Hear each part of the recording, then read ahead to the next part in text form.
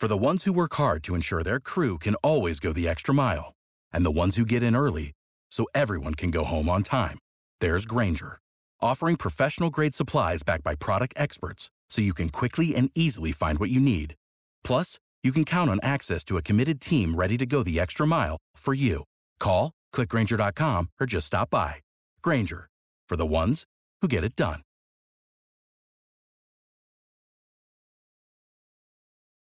When you need mealtime inspiration, it's worth shopping Kroger, where you'll find over 30,000 mouth-watering choices that excite your inner foodie. And no matter what tasty choice you make, you'll enjoy our everyday low prices, plus extra ways to save, like digital coupons worth over $600 each week. You can also save up to $1 off per gallon at the pump with fuel points. More savings and more inspiring flavors make shopping Kroger worth it every time. Kroger, fresh for everyone. Fuel restrictions apply.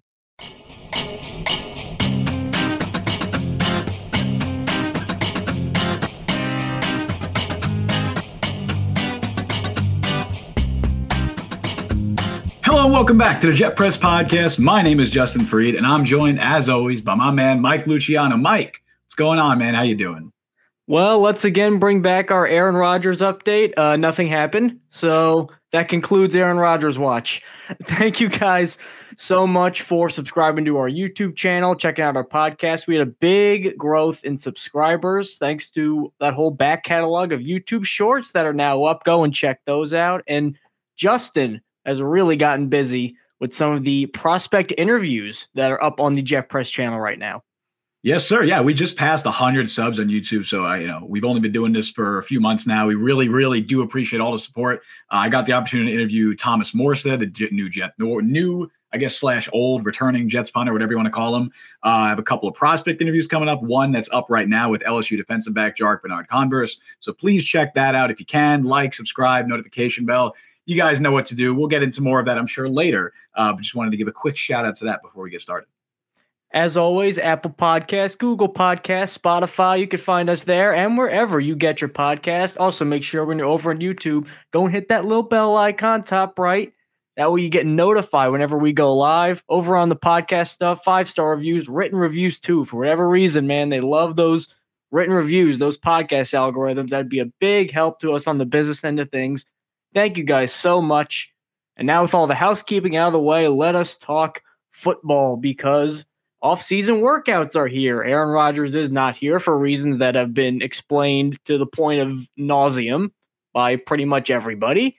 So let us not focus on that, and let's focus on one of the big names that is currently in town, or rather is not because he is not with the Jets currently at the workouts, Quinnen Williams. So Quinnen Williams doesn't report to his offseason workouts, which he said pretty much that he was going to do because he didn't have a new deal. That's been out there for quite some time, and then he did it.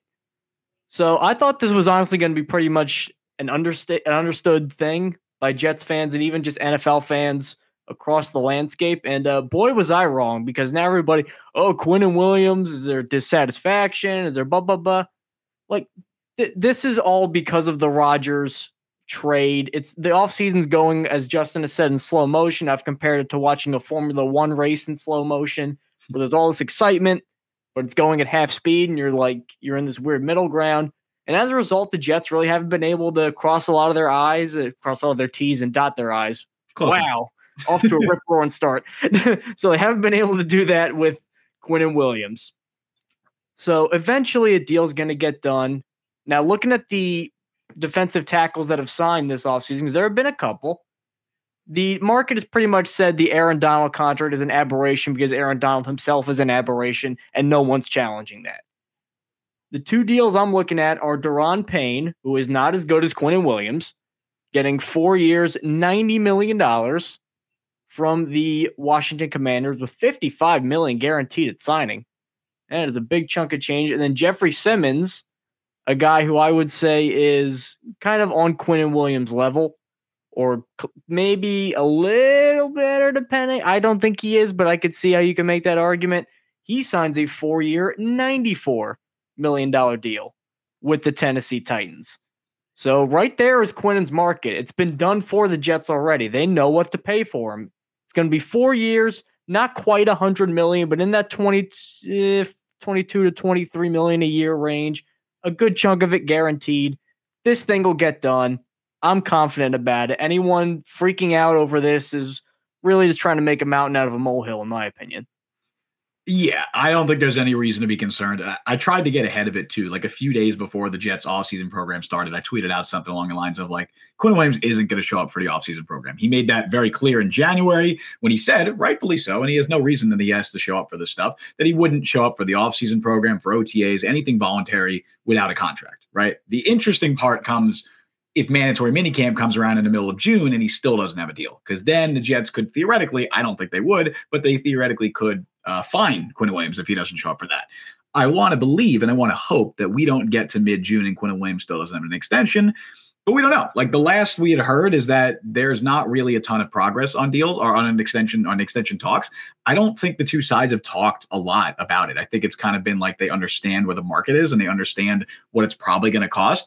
But like you mentioned, Mike, and like I've said in the past, everything is kind of moving in slow motion right now because of the Aaron Rodgers deal. So hopefully that happens next week. Hopefully that during the draft or before the draft or whenever or shortly after the draft, whatever it is, hopefully that Rodgers deal gets done soon, because once that happens, then the Jets can get into like signing guys like Ben Jones or whoever and extending Quinnen Williams. The worst case scenario is if the Rodgers thing drags out after the draft and now you're getting to mid-June and Quinnen Williams is supposed to report and he still doesn't have an extension. That's when I would be concerned. If it's getting into even past minicamp, training camp is when I'll be concerned. If we're getting to mid-July, towards the end of July, and Quinnen Williams still is not extended, I would be concerned. And quite frankly, I'd be upset. I would be upset with the Jets for not doing that, because Quinnen Williams is everything of the player that, that's the type of player that you extend. That's the type of player that you pay. And unfortunately, the Jets haven't had a lot of those players over the last decade or so, right? Like there's the whole stat about they haven't signed. When's the last first round pick that they re-signed? Is it Muhammad Wilkerson? Is that has to be Wilkerson? No, did Sheldon Richardson get extended or did he get traded before that? I think he got traded before. I think Wilkerson is the last first round pick that they have given an extension to, which is utterly absurd. Then he sucked on the second half of the contract. I know, right? Well, he was 2011. Wilkerson, was that the draft? That was 2011. That was, I think, after the second AFC Championship game, and then the Jets, let's just say things haven't gone great for the Jets since that pick. For sure. And like they've extended I think the only other draft picks that they've given multi-year extensions to over that time are Brian Winters and Quincy Enunwa. I'm pretty sure that that's correct, unless I'm forgetting one that just happened. Like they've re-signed like Nathan Shepard, right? But that's not like an extension. It's a 1 year re-signing. Like I wouldn't classify that in the same category. So it's bad. Like the recent history is bad. Quinnen Williams is a legitimate all-pro player. And in terms of if we're talking contract projections, I think he's going to be even higher than what you think he is, Mike. Like I think he's going to be in that $25-26 million range per year, because he was first team All-Pro last year. He was one of 4 players to receive Defensive Player of the Year votes. He has that over Jeffrey Simmons. I know you can try and debate like who is actually better. Quinnen Williams has the pedigree more so than Jeffrey Simmons does. Now maybe the Jets get some sort of a discount. I don't know if you want to call it that, but Quinnen Williams obviously wants to stay here. His brother's here. He's made it very clear he's not leaving. Like it's going to get done. I'm not concerned about it getting done, at least at this time. But I think it's going to be a lot. Like it's going to be a lot of money, and it's going to be the most expensive contract in Jets history. But given who Quinnen Williams is and given his production, it's hard to say he's not worth it. I think part of the reason fans have some ambivalence over this whole thing is Joe Douglas has developed a reputation as a guy who finds a price that he thinks is fair for a player, and he is freaking sticking to it. Mm-hmm. Maybe that's why the Aaron Rodgers trade is dragging on so long, because he has a price in his mind that he wants to pay, and you know what? I'm not just going to give in so we can get something done. This is what I think is fair. If you don't like it, buzz off. Now, he's not going to tell the Packers to buzz off for Aaron Rodgers. He's done that in free agent negotiations. How many times have we heard that guys have been close to the Jets and then all of a sudden they end up somewhere else? He's not going to pull that crap with Quinnen Williams. Like, let's get real here for a second. Especially on a team where, as we've talked about in the past, Robert Saleh places such an emphasis on his defensive line because he's not going to go and blitz 7-8 guys every single play like Greg Williams, especially in Hail Mary situations like Greg Williams did against the Raiders. This is a guy who trusts his team to play 4-down linemen and get pressure on the interior without a ton of extra moving part. Quinnen Williams is ideal for that. And in fact, I remember when he got picked 3rd, I remember there were rumors that when Saleh was there, he was going to go over Bosa up until like right before the draft. That's how much respect that Robert Saleh has for Quinnen Williams, how important he is to this team, and the fact that this could finally just signal the beginning of a new Jets era if they sign him. Because it's like we're not just going to go and let guys sign 4-year contracts with other teams. We're not going to go and let these draft picks just waste away. We're going to come in and we're going to lock up our guys. And we're going to build a foundation on defense based around Quinnen Williams. That hasn't happened in over 10 years where they've been able to say that with a defensive player. They're not going to do anything that would jeopardize that, no matter what the optics look like. They're going to try and get this thing done. Yeah, no, I completely agree. Like, that's the precedent you have to set. That's the precedent you want to set. That's the precedent you have to set. You pay your all-pro players. You pay your homegrown all-pro players. And that's who Quinnen Williams is. Obviously, the last homegrown all-pro player they had, that was Jamal Williams, and unfortunately, Jamal Adams. And obviously that one, there was some other factors at play, I suppose. But they're going to extend Quinnen Williams. I have no concerns about it. It's just a matter of when.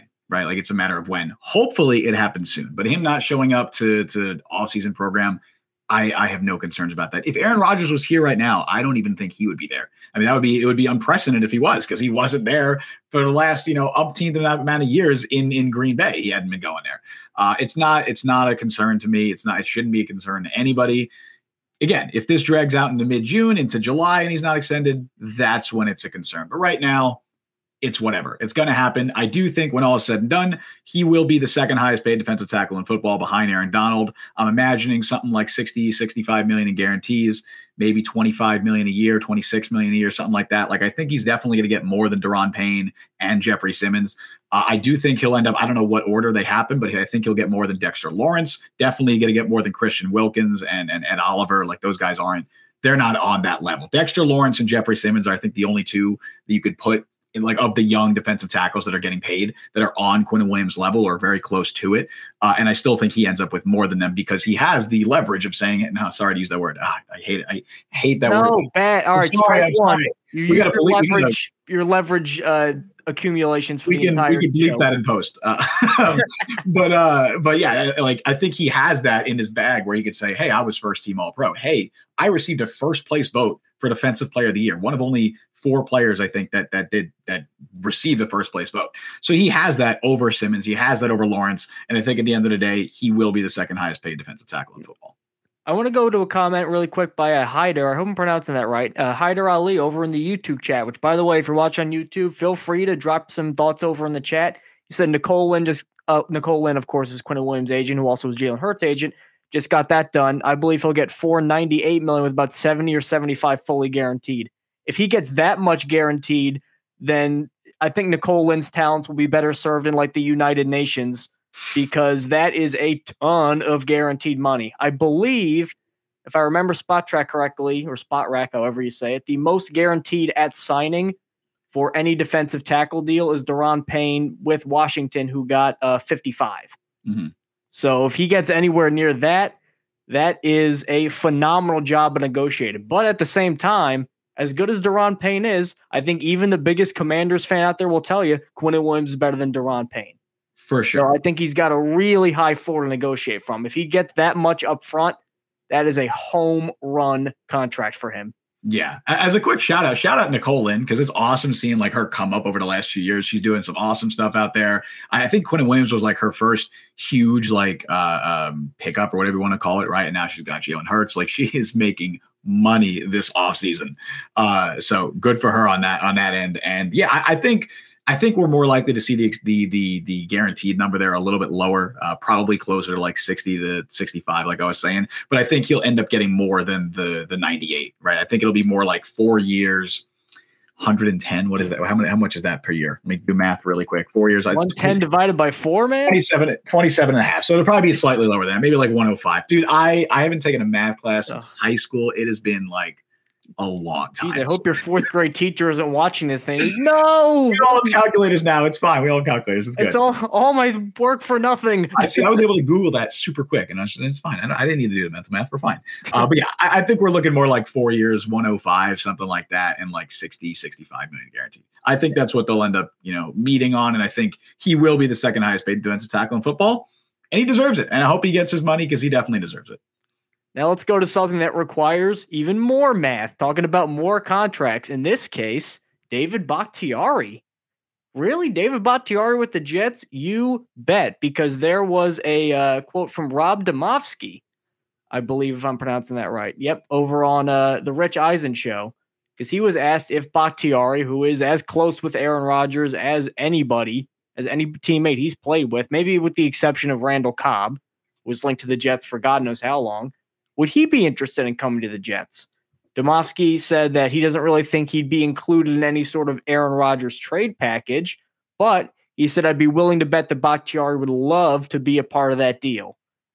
And this all comes to here's my views on the Bakhtiari thing, because I think given his cap situation, how much money he's owed, for example, he's owed it'd be a $21 million cap hit if they get rid of him. They could get rid of him, I think, the year after that for a little bit less. It wouldn't be as financially crippling. So if Aaron Rodgers plays a second season, which I think he will, don't think they're going to go through all of this hubbub for one season of Aaron Rodgers. I think the Jets are probably going to get 2 solid years out of Aaron Rodgers. This now opens the door for them to potentially grab Bakhtiari for the 2024 season, and then there's your left tackle. Now, it comes with some concerns because Bakhtiari's only played 12 games in the last 2 seasons due to a bunch of different injuries. He's not the all-pro player he was early on, but I still think he's an above-average player when he's healthy. This may not be something that can happen this year, but Joe Douglas definitely put a little rabbit ear on this because he knows that after this year, if he doesn't take an offensive tackle in the first round, which I think there's a good chance that they don't, that Mekhi Becton, who knows what's going to happen with him, and I'd imagine this is it for Dwayne Brown. So the tackle room could get totally cleaned out. That's as good of a replacement, I think, as you can hope for. Yeah. There are so many variables going forward with the offensive line room. It's hard to predict what it's even going to look like this year, let alone next year.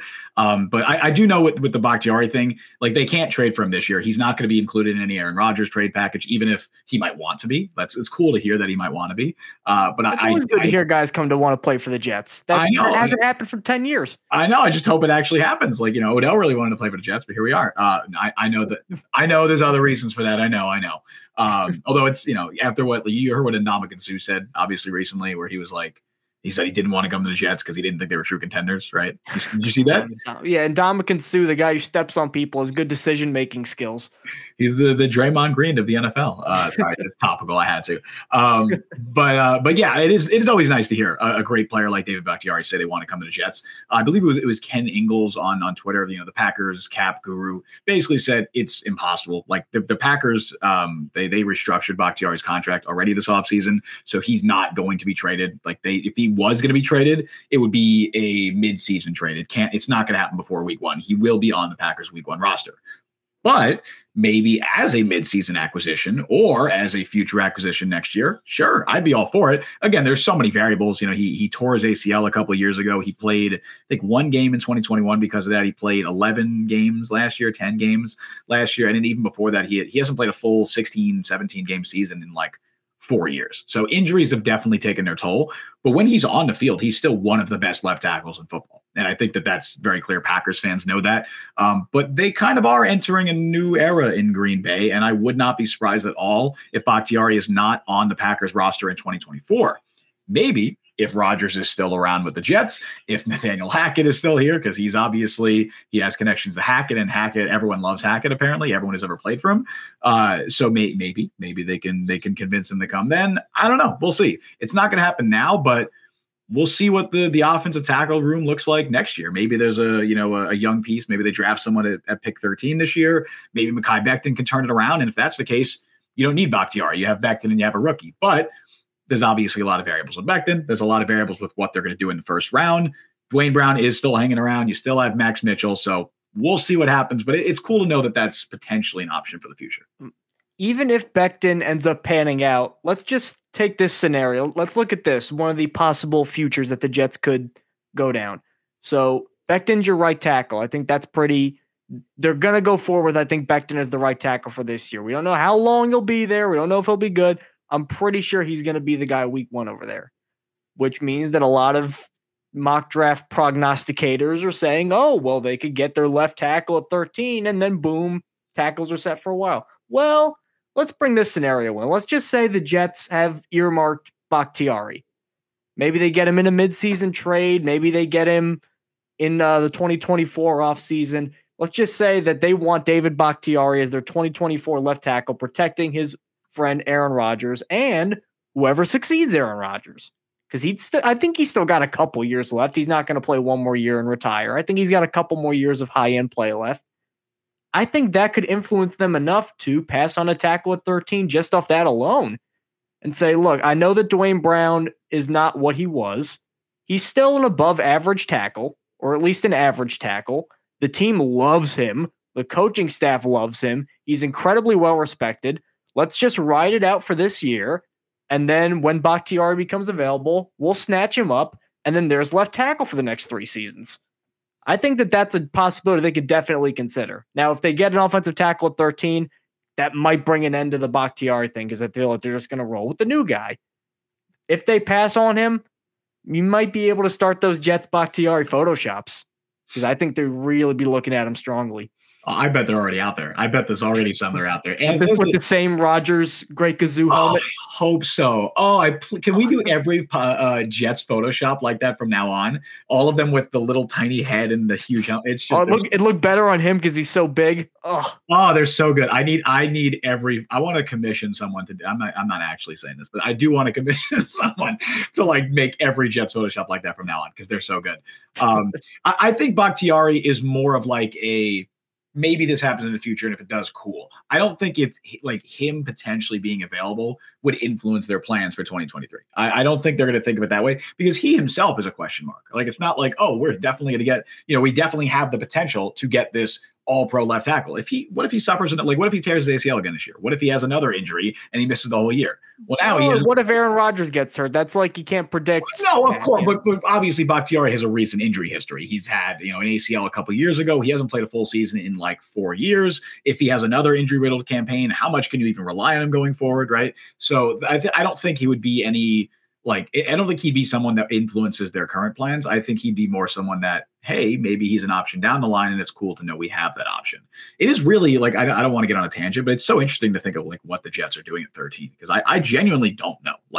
I want to say tackle, but you do have Dwayne Brown and Mekhi Becton, and if you do draft a tackle, I don't know. One of those guys is sitting. One of those guys is going to sit. And I don't want it to be Becton. If Becton is healthy and he comes back, he looks motivated. He looks great right now. And that's not someone I want on the bench, right? But Dwayne Brown, you're paying him $10 million this year to hopefully be your left tackle. And then he was hurt a lot of last year. So to hope he's going to be better this year. I don't know. It's a weird situation all around. I don't want to get on a tangent there, but it's a weird situation. We'll get into tangent. I think next week's show is going to be the big draft extravaganza. We can get into as many tangents as possible.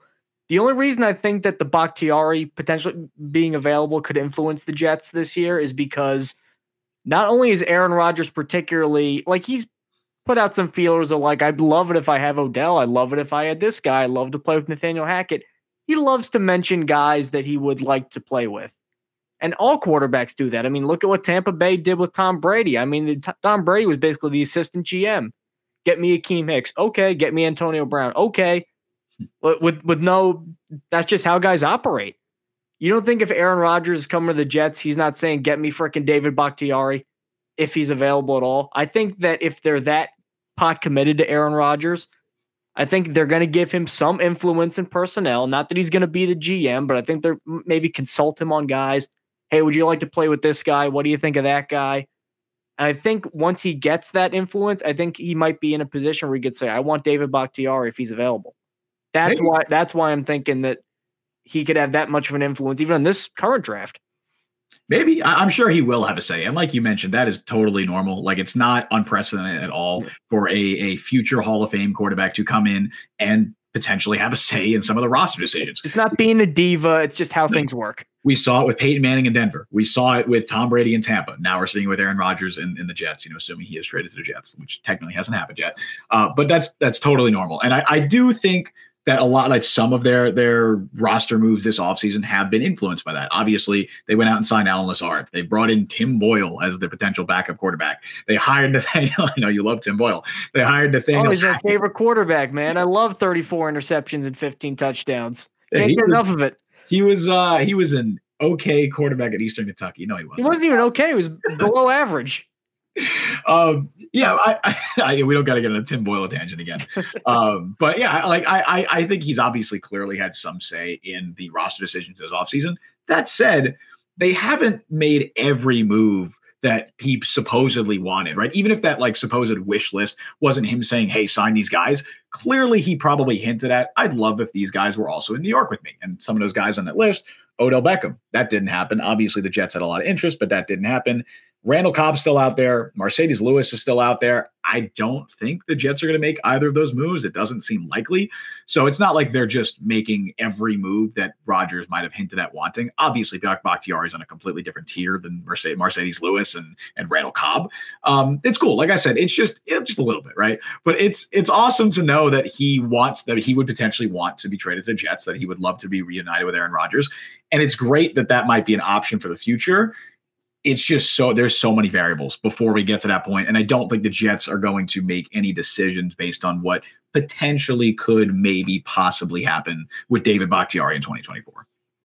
When you need mealtime inspiration, it's worth shopping Kroger, where you'll find over 30,000 mouth-watering choices that excite your inner foodie. And no matter what tasty choice you make, you'll enjoy our everyday low prices, plus extra ways to save, like digital coupons worth over $600 each week. You can also save up to $1 off per gallon at the pump with fuel points. More savings and more inspiring flavors make shopping Kroger worth it every time. Kroger, fresh for everyone. Fuel restrictions apply. Save big on brunch for mom, all in the Kroger app. Get half gallons of delicious Kroger milk for $1.29 each. Then get flavorful Tyson natural boneless chicken breasts for $2.49 a pound, all with your card and a digital coupon. Shop these deals at your local Kroger, less than 5 miles away. Or tap the screen now to download the Kroger app to save big today. Kroger, fresh for everyone. Prices and product availability subject to change. Restrictions apply. See site for details. Now, as we shift gears, because we've talked a lot about the Jets making offseason acquisitions or trying and failing to make offseason acquisitions. All of this is done in the name of gunning for that division title. And unfortunately, the Jets have the misfortune of being in one of the toughest divisions in football. You have the New England Patriots, who, as long as Bill Belichick is going to be there, they're going to give you their best punch. You got the Miami Dolphins, who are loading up on players, and I really like what Mike McDaniel's doing offensively. And then the Buffalo Bills, who are just a juggernaut because Josh Allen by himself can win you games. I mean, I'm sure you've seen the tweets from Packers fans, this to finish third in the AFC East. Like we laugh at that. If the Bills are that good and Miami's offense takes off again, not a non-zero chance exactly of that happening. So let's just take a minute to look at what these three have done in the offseason to see, are they threats to the Jets? Are the Jets better than them now officially? Where do they really stand? So I'm going to start with the Evil Empire over in New England, because I actually do like some of the signings that they've made. I know that giving James Robinson a multi-year contract was ridiculous, but I think Juju Smith-Schuster for the same amount of money as Alan Lazard, pretty good new number one receiver, I would say. Riley Reif, I think he still has some gas left in the tank. Mike Gesicki, I'm a big fan of. I thought he just was underutilized in Miami schematically. He lands there now to team with Hunter Henry. I feel like there's enough pieces that they've brought in. The defense is always going to be good. It's Bill Belichick. Just by osmosis, they're going to be okay. Bill O'Brien, finally a real offensive coordinator. He's not amazing, but he's 1,000 times better as a coordinator than Matt Patricia. The Jets just this depends so much on Mac Jones. And that's how much the Jets view him as a threat. That's going to really determine New England's ceiling. Because Mac Jones last year regressed hard. Now, part of that was he had a defensive coordinator, a bad one, calling his plays. But also now, I think the Jets do need to at least worry about New England. Because even with all of that crap that went on last year, they're in the playoff hunt until the very end. With Mac Jones and Bailey Zappi flip-flopping and Matt Patricia, and they didn't have coordinators, and every time they were asked about it, Belichick gave this weird, what do you care? answer. It's like, well, we want to know who the coordinator is. It's a pretty standard question. We're not giving you a hard time here. Even with all that, they were okay. I think Mac Jones is going to be better this year. And honestly, against the Jets, he was not terrible. He played okay considering how good the Jets defense was and how little he had on the offensive side. I think New England did enough where the Jets just can't assume like, oh yeah, the Patriots are just going to go and this is the end of the Belichick dynasty and they're probably going to be the last place team. No way. That is foolish. I agree. I definitely agree. You can't overlook them. I think that they're clearly on paper the fourth, assuming that the Rodgers trade happens. I think they're clearly on paper the fourth best team in the AFC East. I think they're clearly, in terms of talent level and everything, they're just not on the same level as the other three teams.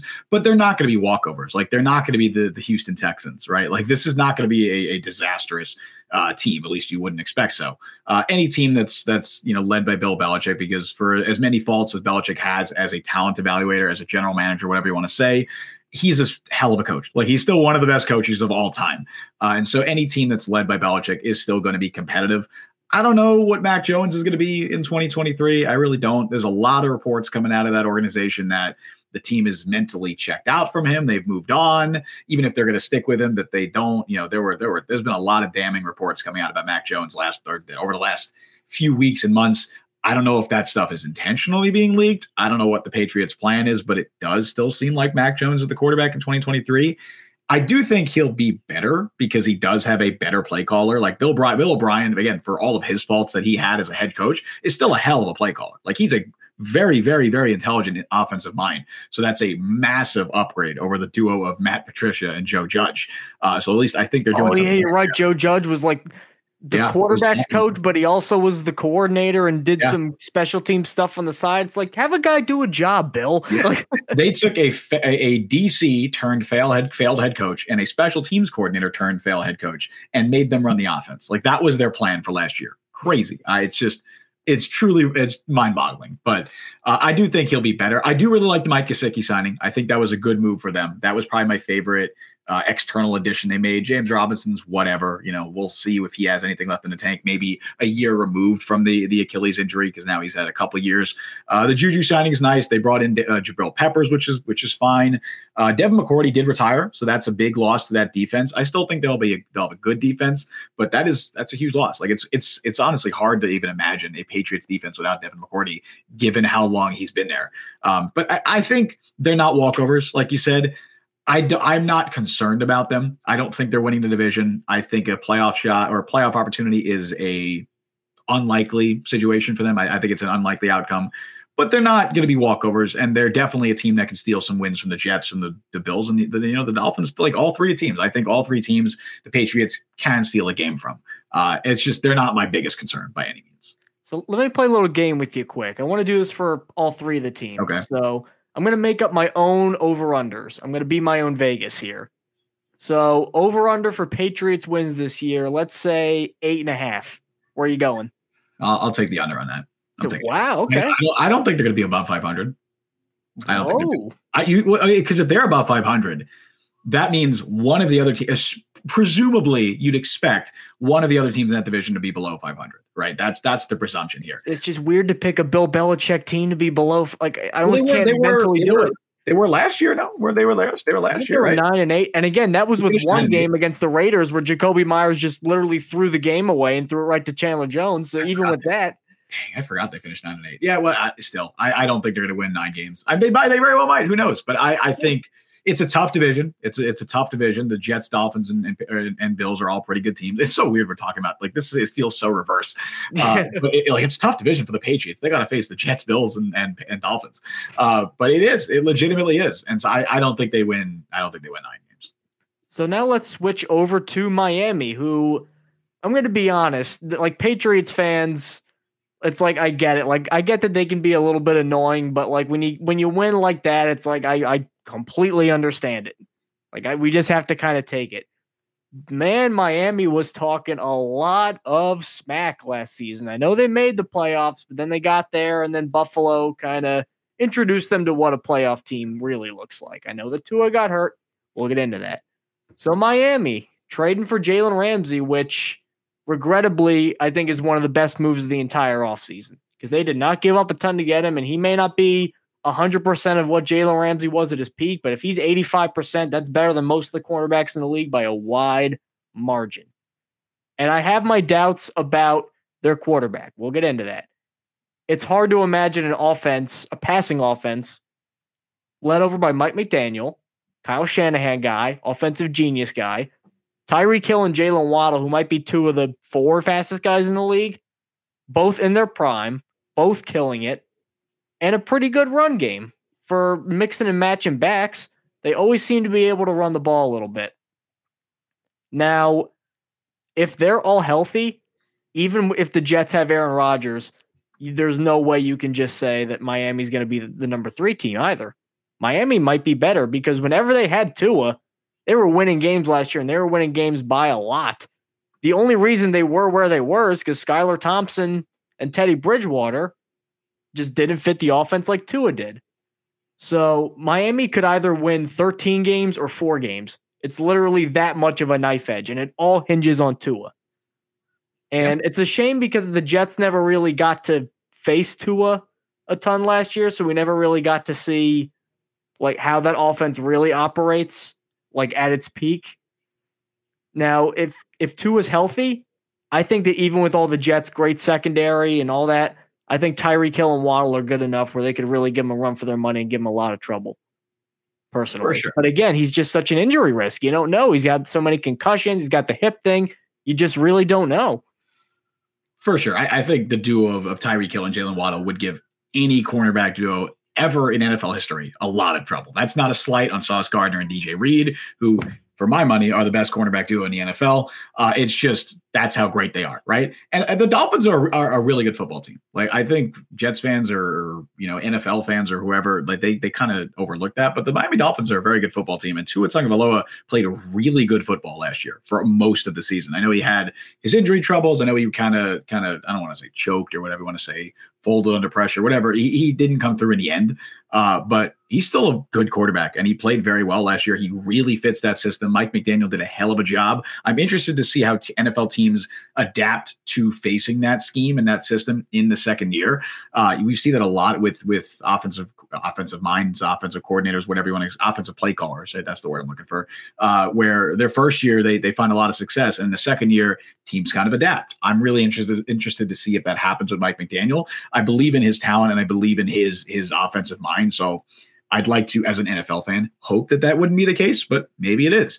The Jalen Ramsey move is one of the best moves of the entire offseason. Their secondary last year sucked. It was bad. Like, Xavier Howard had a really bad year. Byron Jones was hurt. Noah Igbenogany is bad. Like, they had a lot of issues in that secondary. So bringing in a player who is genuinely still one of the best cornerbacks in football. I know there was some debate about that when he was traded. He is still an exceptional player, legitimately a top 5 cornerback in the NFL in my mind right now. Still, I don't buy anybody saying that he's fallen off. He's still a great player. So that's a huge addition to a defense that really needed help because their defense had some struggles. A lot of it's going to come down to how the offensive line plays. They had some injuries last year. They've had inconsistency there for years now. It was better last year, but if someone like Teron Armstead could actually stay healthy, that would be huge because he played a good amount of last year, but he was playing through like 3 different injuries, half those games. Like, he was banged up. So having him healthy, having that offensive line healthy would be great. And then, of course, Tua staying healthy. Like, it's going to all hinge on that. Now, they did sign Mike White. So if Tua does get hurt, it would be interesting, not that I wish for that, of course, but it would be interesting to see what Mike White can do in that Mike McDaniel offense, throwing to Tyreek Hill, throwing to Jalen Waddle, throwing to Braxton Berrios. I think that would be protected by Dan Feeney. Protected by Dan Feeney, throwing to Robbie Anderson or Chosen Anderson. Chosen, whatever his name is now, however he even, that's the 3rd time he's changed his name, or 2nd time was Robbie, then Chosen. So they signed all these former Jets. I actually did the math. I put out a tweet about this. I think it's 10% of their current roster consists of former Jets players, which is pretty wild. They also culture they're grabbing from. I know. They also have Elijah Campbell, who had previously spent some time with the Jets. And last year they had Brandon Shell, who started at right tackle for them for a lot of the year. Of course, former draft pick of the Jets. So they have a lot of former Jets. They have made a point of signing former Jets. But Dolphins are a good team. I think they're a playoff team. I think they absolutely could be better than the Jets for sure. I think they could totally win that division because I don't think the Bills necessarily, we'll get to that in a moment. I don't think the Bills necessarily got better this offseason. Maybe they have a move left in them, but they to this point, I wouldn't say the Bills have gotten better. I do think the Dolphins have gotten better, especially with that Jalen Ramsey addition. So I think they're a really good football team, and I would not be surprised at all if they end up winning the AFC East. Now, knowing how to go back to your Mike White point earlier, I think I know how it's going to go. He's going to come in and have an amazing game where he throws 3 touchdowns in his first game. He's going to be okay in his second one, and then he's going to get hurt in his third one and then come back and be bad, knowing how Mike White typically operates. Can the bad game be against the Jets? Like, as long as the good game's not against the Jets. Let's hope. I mean, we know he doesn't have the mobility to escape the pass rush. For all the things he did well, he's not. I mean, my grandmother was as fast as him in a 40-yard dash. And that O-line is not like, I'm not confident in that O-line protecting. So let's put all of that into the Mike over-under machine-o-matic. Okay. Ooh. And it comes out with trademark that. Yeah, I just had to pull the lever down for added visual impact. Right. The over-under is 10.5 for Miami. Over-under if the Jets have Rodgers. Because 10 was what I was thinking. Like, I was thinking 10 wins. That's what my mind was. I was like 10-7 seems pretty good for them. I'll say under because of the uncertainty with Tua's injury history. That is why I say that. But if Tua is healthy for 17 games and he plays as well as he did for most of last year, I could totally see him winning 11, even 12 games. I could totally see that. But I'll say under. I mean, it's if he doesn't retire. If you've heard those comments earlier today about Tua thinking about retiring. I mean, right. Do you hear that from a guy who's, how old is he, 25?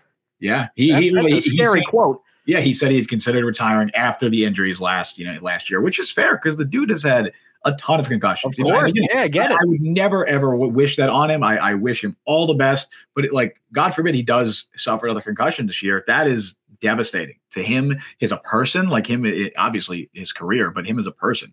So I don't blame him at all for thinking that. And just because of those concerns that I have, I'll say the under. I'll take the under on that. And now we go to the big bad, the reigning division champion, the Buffalo Bills, who have had kind of a quiet offseason. I mean, Taylor Rapp and bringing back Jordan Poyer have been pretty much their biggest moves. They've been linked to some potential blockbusters, some potential big moves involving a certain receiver in Arizona. But for now, that's really all the Buffalo Bills have ended up doing. They remind me of those mid-2010s Raptors that keep winning 55, 56 games, and they would go play LeBron, i.e. Patrick Mahomes, to complete the analogy, and then or Joe Burrow, and then get toasted in the postseason.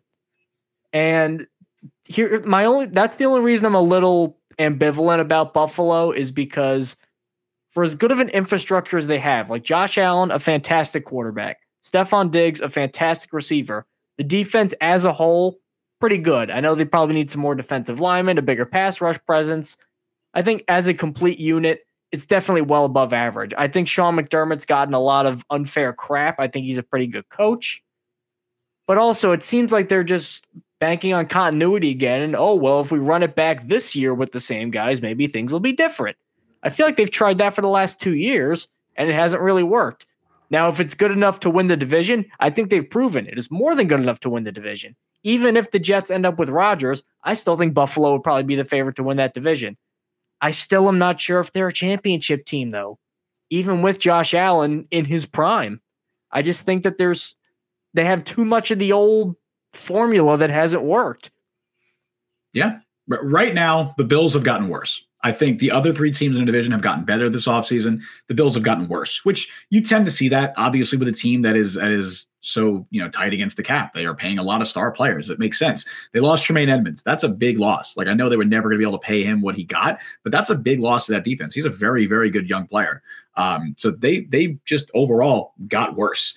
I don't necessarily see them by any means as a lock. Maybe they're favored to win the division still over the Jets and Dolphins, but I would not be surprised at all if the Jets or Dolphins did end up winning that division. I would be surprised about the Patriots, but I wouldn't be surprised if the Jets or Dolphins won that division. Like you said, their pass rush is still a potential weakness. They don't really have a linebacker next to Matt Milano that I trust now. Their secondary, obviously, they still have Tre'Davious White. They still have some good pieces. They re-signed Jordan Poyer, which that was a huge deal because I know a lot of Bills fans thought they were going to lose Jordan Poyer. They ended up bringing him back on a very reasonable deal. But also, looking at that offense, they still don't have a good wide receiver too. They have Stephon Diggs, and that's it. I don't trust any other guy in that pass catching corpse, right? Leading the Gabe Davis hate train, I see. I'm not a Gabe Davis is not good. Like just as an overall statement, I think he is a low end number 2. I think he's a fine number 3. He's not a number 2 receiver. I think he's probably in that Corey Davis tier, right? That's not a guy you want as your number 2 wide receiver, especially when you don't really have Dawson Knox is fine. He still has his inconsistencies. I know he can have his great games, but he drops a lot of passes. He's not a super reliable guy. I like James Cook out of the backfield, but it's just the skill position group is uninspiring outside of Stephon Diggs. Now that could change, and I tweeted this out yesterday too, because I know DeAndre Hopkins is obviously still out there. The Jets don't seem to have interest, and it appears that is mutual because it does not sound like Hopkins wants the Jets either. However, heartbreaking. I know, right? I mean, we've talked about this last week that I want DeAndre Hopkins. I very much want DeAndre Hopkins. And it would make me even sadder if at the end of the day he ends up getting traded to the Buffalo Bills, because that is that is probably their biggest missing piece, is a second pass catcher. They just don't have a good second pass catcher. Knox is fine. Gabe Davis is fine. They don't have a good second pass catcher. DeAndre Hopkins is a great second pass catcher. I mean, Stephon Diggs and DeAndre Hopkins. Are you kidding me? That's insane. Like, thank God the Jets have Sauce Gardner and DJ Reed if that happens, because you're now facing Tyreek Hill and Jalen Waddle and Stephon Diggs and DeAndre Hopkins, both of those twice a year. That's crazy. That's a quarter of your schedule. That's crazy. And then obviously then you get the Juju or whatever and the Patriots, but still, that's insane. That's so good. So obviously if they make that move, my thought process in the entire Bills, their outlook for the entire 2023 season changes in my mind. I immediately go from saying, I guess they're still favorites to win a division, but maybe that's where I'm at with the Bills right now. Is I think they're going to win the division right now, but I would not be surprised at all if they didn't. And I wouldn't be surprised if they won 9 or 10 games. I wouldn't. It would be a disappointment for sure, but there are legitimate holes in that roster that they haven't been able to address. If they get DeAndre Hopkins, I'm saying that they're one of the Super Bowl favorites, because let me put all of that into the over-under-o-matic. Little lever Foley animation right there. We'll edit in post. Oh, hey, you know what? Pretty good for on the fly. True. So now I have 2 results for you. So this comes without Hopkins, and this comes with Rodgers to the Jets. Right. 11.5 over under. Without Hopkins? Without Hopkins. This is a tough 11 one. Was my number again. You're doing this again. But I'm going to still say over. I think with Josh Allen, I think they win 12 games. Oh, okay. Now with Hopkins, 12.5 over under. Man, it's tough.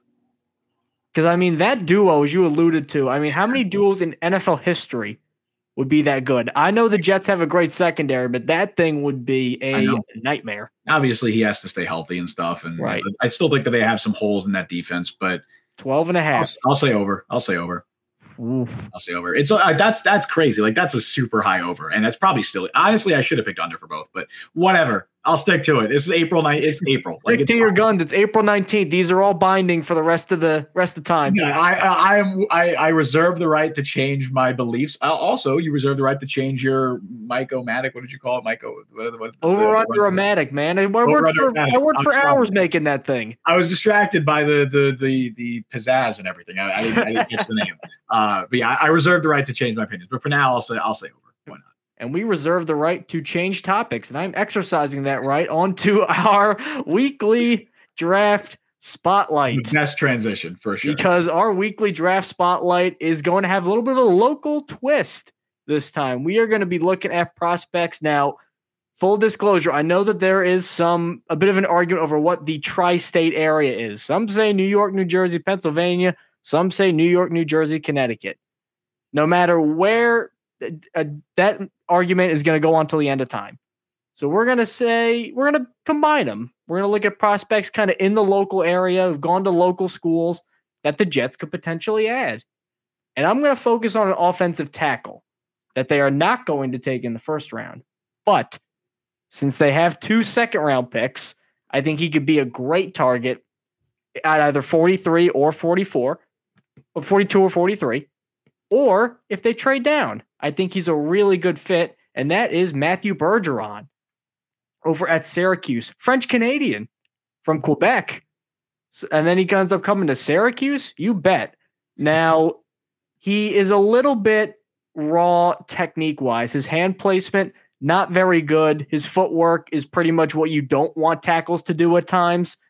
There were a lot of games where he was playing well, but just winning on pure power and pure athleticism, which in the NFL, when everybody has pure power and pure athleticism, you're not going to be able to do as consistently. So he's a little bit raw, but if Dwayne Brown and Mekhi Becton are going to be the starting tackles, you don't need to throw them into the fire immediately. Meaning, you can get a nice developmental tackle that could eventually take over down the line. And if he clicks, boy, oh boy, does he have traits that could really help the Jets out. Really physical run blocker, really good in open space, which is going to be very important for Nathaniel Hackett and his offense. He's got great anchor and pass protection. He's a little bendy. He's not going to let just pure speed edge rushers run right by him. Very athletic for a guy his size. If he clicks and he gets a little better technique wise, which are things, again, you can teach. It's not something physical where he just has it or he doesn't. These are all teachable things. You don't even need like a Dante Scarnecchia to really get a hold of him. I think the Jets could do it by themselves. If everything comes together, he might be a long-term starter, and you could snag that in the 40s rather than using 13 on him. Yeah, I like his versatility. Like, he has experience playing both left and right tackle. Because of the footwork stuff too, I wonder if a team would be willing to try him at guard. Like, I could totally see him making that transition to like a zone blocking guard. You know, I think he could do it. And potentially there might be an opening after this year. If Laken Tomlinson is gone after 2023, which could happen, you have that flexibility with him. So I think that makes sense as a guy who might not start right away, but totally could and could potentially develop into a long-term starter. So I do like that shout. The guy I am looking at this week is Penn State safety Jair Brown from Trenton, New Jersey. So I know, shout out Trenton Central, baby, Jersey boy, which, you know, that definitely lines up with you. He went to Lackawanna College in Pennsylvania, so he's like a JUCO guy. Ended up starting a couple years at Penn State. Really versatile guy. Like, they used him all over the field at Penn State. Great ball skills as well. He led his team in interceptions as both a junior and senior. I think he had 10 interceptions over the last 2 years, something like that.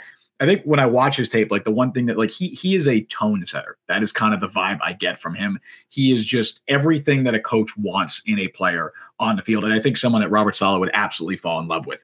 Just I know coaches have raved about his coachability, whatever you want to call it. He was a leader of that Penn State defense. I think he's a very good downhill safety, but he also has the athleticism to hold up in coverage. They used him as a single high safety sometimes at Penn State as well. So they used him in every conceivable role, and a very interchangeable, versatile player. I think he's probably more of like a, third round guy, definitely a day two guy. But in a weak safety class, I think he's someone that I definitely would like the Jets to potentially maybe target, maybe take a chance on. He could physically match up with tight ends in coverage. Like, he's got that physicality to him. I think the one part of his game I'd like to see him work on the most is he's pretty inconsistent with his tackling. Like, he kind of has Jordan Whitehead syndrome from time to time, where he'll overrun plays, or he's not super disciplined. That is something that's correctable. Obviously, we've seen it in the past where, someone like Ashton Davis, it's just never fixed. But it is correctable. And I think the physical tools and just who he is as his character and everything, and that versatility makes him a very interesting target for the Jets. They could look to bring in a safety in the draft. They don't really have a true free safety on the roster, and not that Jair Brown is that, but I think he's a versatile enough guy that they could find a place for him in that defense, even playing early in his rookie season. So I like him as one of my favorite safeties in this class, probably. And, it helps that he's from the local area. One of my, I think, favorite analogies I've made in this draft class is that Brown reminds me of watching like a Rottweiler play football. He's just got this nasty streak. He can fly into plays and he has some tackling concerns. When he hits guys, they stay hit. He hits through them. Like Quincy Williams. Except this guy's a safety with extra speed. Now, Of course, that could lead to some problems where a quarterback, that was the biggest thing with him, was that quarterbacks very easily can post-snap manipulate him by looking around. He'll fly around a bit, which you do that in the NFL a lot. That's a good way to earn a ticket to the bench. See Milliner, D. that'll happen a lot. Now, I do feel like Robert Saleh's got enough, coaching acumen to coach that out of him. At least I think, because Jordan Whitehead was still doing that. As was Ashton Davis, But Ashton Davis was still doing that. Well, also sometimes guys just are who they are. So even if the Jets just put up with that a little bit and say, you know what, he's going to have a couple plays like this, there's still so much good he brings to the table as a leader, a hitter, and a guy who can make plays on the ball. I think that Brown would be a fantastic selection for the Jets. Dude, tell me Saleh wouldn't fall in love with this dude. I watch him. He strikes me as a Robert Saleh type player, And with that, we are going to officially call time on this show. Thank you guys so much for tuning in. We had a pretty nice YouTube audience throughout the stream. Thank you guys so much for, as always, using the chat and checking in on us. As always, you can find us over at Apple Podcasts, Google Podcasts, Spotify, Overcast, wherever it is that you get your podcast. You can download us there. You can also subscribe to us on YouTube at The Jet Press. You get all the streams over there. You get all our shorts, and you get Justin's prospect interviews all in one place for your convenience. Justin, you can take us home. Yes, sir. I appreciate the shout out there at the end. Yeah, if you haven't already, I know I mentioned it at the beginning of the show, but definitely check out. We had a few interviews come out. I did one with Thomas Morstead last week. That was great. One with LSU defensive back Jarek Bernard-Converse. That just came out yesterday, I think. And we might have a couple more on tap as well. So make sure you subscribe, like, notification bell. You guys know what to do. You know all that stuff. Thank you all for joining us on the show today. You can follow Mike on Twitter at @ByMikeLuciano. Follow me on Twitter at Justin T. Freed. Follow the Jet Press on Twitter at the Jet Press. Download the Jet Press podcast wherever you get your podcast, as Mike already mentioned. And subscribe on YouTube. Like, notification bell. And you guys know the stuff. You know what to do. We stream live every Wednesday at 3 p.m. Eastern Time. Thank you all for joining us on the show today. I've been Justin Freed. That's been Mike Luciano. We'll see you guys next time. See you folks next week.